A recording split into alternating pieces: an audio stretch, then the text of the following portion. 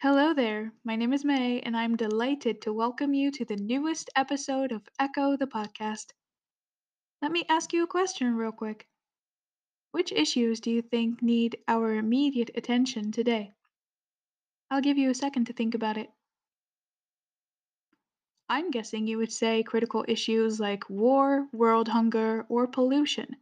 You might mention education, poverty, even unemployment. However, what I'm 100% sure of is that prejudice would never cross your mind. Hence, why we're talking about it now. When a person hears the word prejudice, they might think it only refers to racism. Nonetheless, prejudice runs much deeper than a person's color. Prejudice is found between gender, religion, cultural, along with geographical background, and so on. People have felt hostility toward others based upon these attributes from the beginning of time. This has become a complex problem in our society today, and much of our world's history is based upon such hatred. Now, when you first look up the definition of the word prejudice on your favorite browser, it is a preconceived opinion that is not based on reason or actual experience. That, in fact, is true, but incomplete in my humble opinion. So I merged two other definitions that say that it's an irrational attitude of hostility directed against an individual or group solely based on their supposed characteristics. All that is done without fair grounds or before sufficient knowledge. The thing about prejudice is that it's found in every aspect of our lives. We often think of terms of us and them, sometimes more than we realize. By doing so, we also think we know how us and them should behave. A prejudice is a premature judgment. You expect that every one of them will be or act the same. You have a lot of images and expectations in your head about a person solely because of the group they belong to. A prejudice can be very stubborn.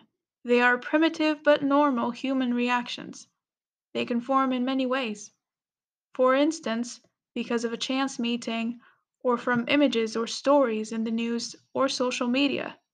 It could be as simple as a headline that says, "Puppy bites baby." As a result, all of a sudden, you might start avoiding all puppies without even noticing for a mistake that only one of them made. Prejudices are still judgments, even if they're just in your head. Consciously or unconsciously, you avoid certain people. Now, I'll be giving you some types of prejudice that we encounter on a daily basis. Also, please note that they aren't classified by order of relevance. First, ageism, such as believing that someone is too old or too young to work in a particular role or participate in a specific activity. Honestly, when it gets to the point of being untrusted due to your age, it is completely ridiculous.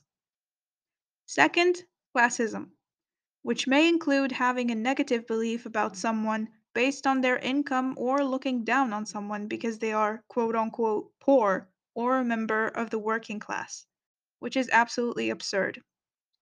Third, nationalism, which involves believing that the interests of your group are more important than those of other groups. This attitude displays itself especially these days where European countries are sadly in time of war. Many people feel more sympathy toward them, while some notorious Middle Eastern countries that have been at war for ages don't get that kind of attention.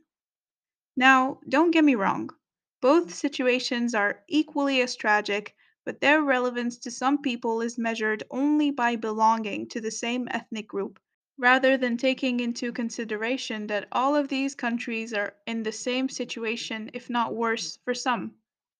Next, sexism, which involves holding certain stereotypes or beliefs about someone based on their sex, such as feeling as if they can't or can do something based on this factor only. Men and women have never been equal in the world. For example, if a man and a woman who have the same knowledge and qualification ask for the same job, the boss will probably pick the man. Even though they both get the job, the man will maybe have a better salary than the woman. People always believe that men work better than women, but no one can give a satisfying explanation to support that thought. Fortunately, sexism is decreasing constantly, but it will never diminish to the point of complete equality. Following that, we have xenophobia, which involves disliking or fearing someone who the person considers foreign or strange, often in the context of their native country.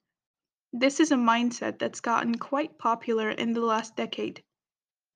Next, we have racism, which involves having a negative attitude toward members of a certain ethnic group rooted in systems of power and oppression. For the last one, we have religious prejudice, which involves feeling negatively towards someone because of their religious beliefs, practices, or ideologies. As you know, it's all too easy to hold up examples of how people are prejudiced, but the real root of the issue is why they are. Here are a few possibilities. For one, prejudices can come up as a way of justifying social inequalities. This happens when people on both sides of the power and wealth spectrum start believing that people get what they deserve and deserve what they get. This is called the just world phenomenon. Prejudices can also be driven by the in group out group phenomenon. Whether you're in a football stadium or school recess, dividing the world into in groups and out groups definitely drives prejudices and discrimination. But an in group identity also gives its members the benefits of communal solidarity and a sort of safety in numbers. This tendency to favor your own group at the expense of others is powerful in fact, even when it's totally irrational. Other reasons may include a person's upbringing, as it may cause them to become prejudiced. If parents had prejudices of their own, there is a chance that these opinions will be passed on to the next generation. The media also has a powerful influence on people in the 21st century and can often be responsible for promoting a stereotype of a particular group. Another possibility is that one bad experience with a person from a particular group can cause a person to think of all people from that group in the same way. This is called stereotyping and can lead to prejudice. You probably noticed me mentioning discrimination and stereotyping just now. By definition, prejudice is not the same thing as stereotyping or discrimination, although the three phenomena are intimately related. People may distrust a female mechanic. That's a prejudicial attitude, but it's rooted in a stereotype or overgeneralized belief about a particular group. Although it is often discussed in a negative way, stereotyping is a way of thinking that doesn't have to be negative. It can be very accurate at times, like I have the stereotype that all pigeons have wings, and that happens to be true. But on the negative end, your prejudice against female mechanics may be rooted in some inaccurate stereotype about women's skills when it gets to fixing a car. And when stereotypical beliefs combine with prejudicial attitudes and emotions, like fear and hostility, they can drive the behavior we call discrimination. A prejudgmental person won't necessarily act on their attitude. Say you believe in the stereotype that overweight people are lazy. You might then feel distaste for some reason when you see someone who appears that way.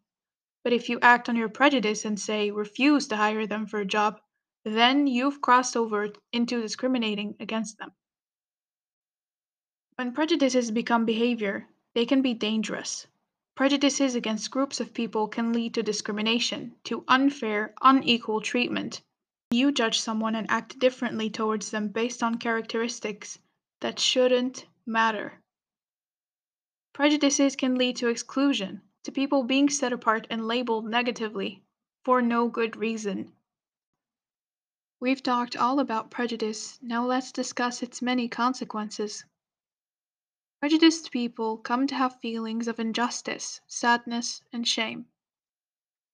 Their self esteem takes a huge hit as they no longer see themselves for who they really are, but only how society paints them to be. They also experience mental health issues that can lead to suicidal thoughts in the worst cases. By producing social distance, prejudice functions mostly in a negative manner. It promotes social tension and jealousy, which exploits the peace, prosperity, and happiness of human civilization. In society, prejudice worsens social inequalities since those at the top exploit it as much as possible.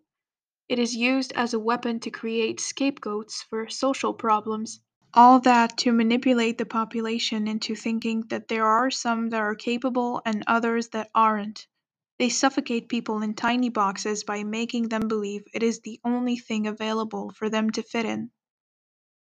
Before we conclude, some of the ways I can suggest to address prejudice in today's society is to first and foremost keep an open mind. Do not let yourself be blindly guided by what society tells you on yourself and other people. Get out into the open and go find that out by your own means. Because if you cling onto old ideas, it's as if you're trying to use a single light bulb to illuminate a whole building. It's obsolete and you need to think bigger. I'm sure you can think of at least one moment in your life where you let your assumptions get the better of you, and in the end, you didn't go through with whatever you had planned, whether it was talking to the new classmate or trying exotic food. Prejudice is a burden that confuses the past, threatens the future, and renders the present inaccessible. This quote was written by Maya Angelou. Just like her, I'm telling you to free yourself from the useless burden of having preconceived thoughts in your head. And after you've done that, the request I have for you, dear listener, is to spread this new mindset around you and eventually to your children. Educate them, but most importantly, make sure they keep a fresh, open mind so that they may live their lives to the fullest. As a parting word, let me just add that we should celebrate our differences rather than turning them into a wall of fear. I mean, it is common knowledge that fear prevents you from actually living. Think of all the great people you could have been friends with if you didn't put up those invisible walls of fear between you and them. Actually, let's start by stop using the terms us and them, because in actuality, there's no such thing. We're all humans living on the same rock that's floating in space. Remember that the only thing that's keeping us apart is ourselves.